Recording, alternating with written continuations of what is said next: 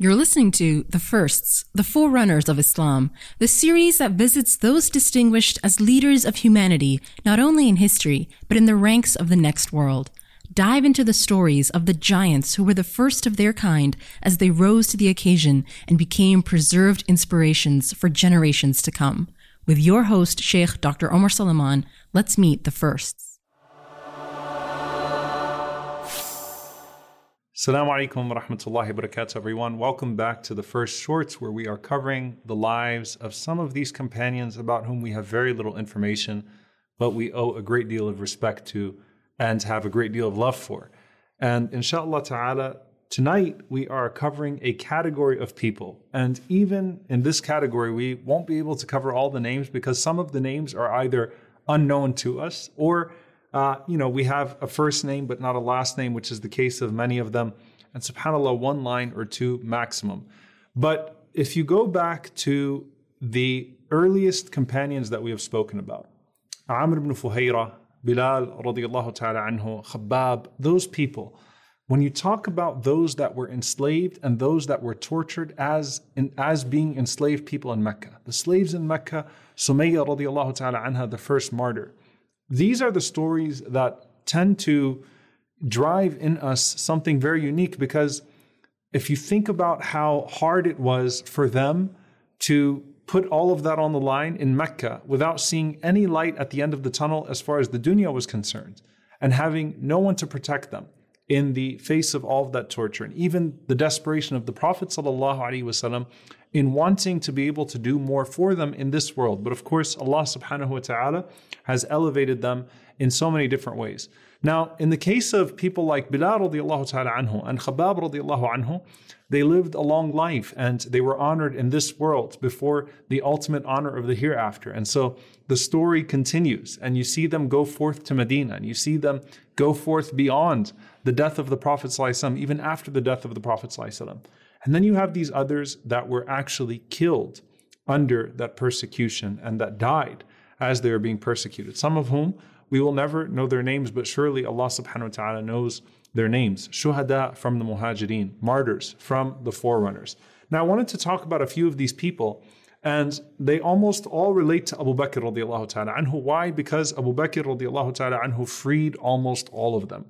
Abu Bakr radiallahu ta'ala anhu was the man who would go around, and when he would see a person that was being tortured for the sake of Allah subhanahu wa ta'ala, particularly the slaves that were being tortured for the sake of Allah, Abu Bakr radiallahu ta'ala anhu would be the one that would pay whatever was necessary to purchase their freedom, and would be questioned, and his sincerity would be called into question by the disbelievers. And even his father says, look, these are people that don't benefit you. And Abu Bakr radiallahu anhu says, no, I'm seeking something else from Allah subhanahu wa ta'ala. And it is only Allah subhanahu wa ta'ala that can please Abu Bakr radiallahu ta'ala anhu and repay him with something that he did not seek in this world from the people of this world. So you look at these people and you have names that are known. Bilal, who we spoke about, Khabbab, we spoke about Amr ibn Fuhayra. And then you have others. And one of them, subhanAllah, for example, Lubayna radiallahu ta'ala anha. Lubayna was the slave girl that Umar ibn al-Khattab radiallahu ta'ala anhu, prior to becoming Muslim, said that I would beat her until I would get tired. I would beat her until I would get tired. You know, he would let her know that. And subhanAllah, Abu Bakr radiallahu ta'ala anhu was the one who purchased her freedom. So later on, we know who Umar radiallahu anhu becomes and the closeness of Abu Bakr to Umar. And here you have this situation of a woman by the name of Lubayna, who was receiving the wrath from Umar radiallahu ta'ala anhu at that time, all for the sake of Allah subhanahu wa ta'ala. You have a woman by the name of An-Nahdiyya radiallahu ta'ala anha. And then you have these two that I will speak about today that have, some particular stories around them, inshallah ta'ala, that can help us appreciate this plight even more. The first one is this woman by the name of Zinneera radiallahu ta'ala anha, and we don't have her last name. Zinneera radiallahu ta'ala anha was a slave in Banu Makhzum, just like Sumayya radiallahu ta'ala anha. And so being in Banu Makhzum puts you not just at the mercy of any cruel person, but at the mercy of Abu Jahl from Banu Makhzum. So she was one of those who used to be tortured by Abu Jahl publicly and in very nasty ways. And it's said that Abu Jahl had a particular hatred for her when he would beat her. So we know about the circumstances under which Sumayya radiallahu ta'ala anha, the first martyr of this ummah, passed away, and the nastiness of Abu Jahl towards Sumayya radiallahu ta'ala anha. So Zinneera was also one of those who was distinguished in the way that Abu Jahl would torture her. So Abu Jahl was known to uniquely torture her, and there are narrations from multiple people about the unique harassment, and ultimately he beat her until she became blind. He beat her until she became blind. So that was the amount of just severity that came from the physical blows of Abu Jahl towards this girl. And when he did that to her, he took it a bit further. When people, spoke about that, he said, قَدْ أَعْمَتْهَا الْآلِهَةِ. He said it was Allat and Al-Uzza. It was the gods that blinded her, not me, but rather the idols that she rejected that blinded her.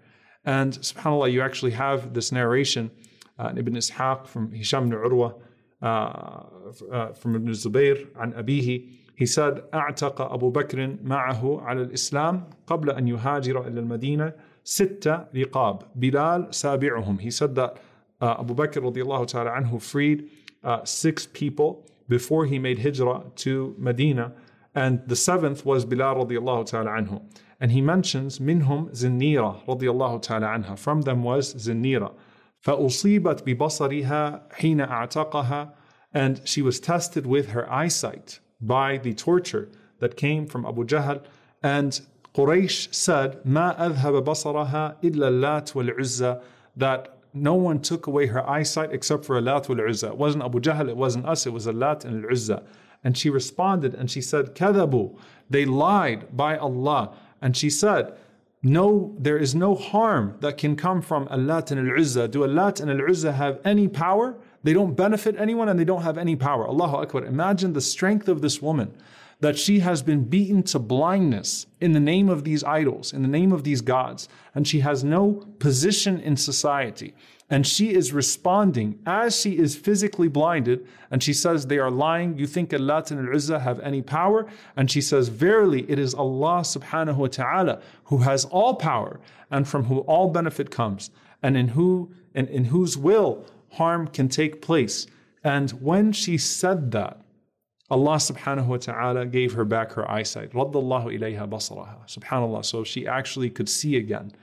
And Quraysh, who was mocking Zinneera radiallahu ta'ala anha, and saying that this torture was not what caused her blindness, but rather Allat and Al-Uzza, when they saw that Allah subhanahu wa ta'ala gave her eyesight back, they said that this is nothing but the sihr of Muhammad sallallahu alaihi wasallam. This is a proof of his sorcery, that she was able to see again. And instead, we know, of course, that this was a karama, this was a miracle from Allah subhanahu wa ta'ala to her due to her righteousness. So imagine, subhanAllah, the position of this woman, radiallahu ta'ala anha. The last person that I'll mention here is Aflah ibn Yasar. Aflah ibn Yasar, radiallahu ta'ala anhu, if you could give him a description, he is the one who was tortured exactly like Bilal, radiallahu ta'ala anhu, by the same man, by Umayyah ibn Khalaf. So, Aflah radiallahu ta'ala anhu, and subhanAllah, his name is Aflah, he succeeded, and truly, Aflah was a person who, at the hands of Umayyah, as he stood his ground to be a Muslim, he was tortured in scorching heat. He was forced to lie naked in the desert with a heavy stone that was placed on his chest, almost killing him. He was deprived of food and drink. He was sleep deprived. He was lashed in public. All of the things we know that happened to Bilal radiallahu ta'ala anhu happened to him. And in fact, the last time that we see his torture is when the mushrikeen, the pagans, tied a rope around his feet and his neck, and they dragged him around Mecca, his almost lifeless body, until he was about to die. And Abu Bakr radiallahu ta'ala anhu saw him, and he purchased his freedom, and he sent him to Abyssinia to escape persecution. So unlike Bilal radiallahu ta'ala anhu, who stayed with Abu Bakr radiallahu anhu in Mecca and went forth to Medina, and we know what takes place with Bilal radiallahu anhu, this man who was his twin in torture, Aflah ibn Yasar, was sent to Abyssinia to escape the heavy persecution, and he died soon after that in Abyssinia, according to the few accounts that we have. So subhanAllah, imagine the status of this man and imagine his position with Allah subhanahu wa ta'ala. And subhanAllah, I met someone very recently, and he named his child Aflah. I said, do you know who Aflah was? And he said, no. And when I told him that this is the man who was tortured like Bilal radiallahu ta'ala anhu, it brought him to tears that we use these names, and we should use these names. And think about this man who has this level of yaqeen, this level of certainty, and underwent what he underwent. And of course, also one of the good deeds of Abu Bakr as-Siddiq radiallahu ta'ala anhu. So may Allah subhanahu wa ta'ala be pleased with Zinneera. May Allah be pleased with An-Nahdiyya and Lubayna. May Allah be pleased with Bilal. May Allah be pleased with Amir ibn Fuhayra. May Allah be pleased with Aflah. May Allah be pleased with Khabbab. May Allah be pleased with the ones that we know and the ones that we don't know, that underwent the worst of persecution during the most severe of times, so that we could inherit this beautiful religion. Allahumma ameen. Jazakumullahu khairan. Inshallah ta'ala, I'll see you next time. Wassalamu alaikum wa rahmatullahi wa barakatuh. This podcast was brought to you by Yaqeen Institute for Islamic Research, dismantling doubts and nurturing conviction, one truth at a time. Tune in every week for the next episode, and don't forget to subscribe to this channel and share with friends. Until next time, this has been The Firsts, the Forerunners of Islam.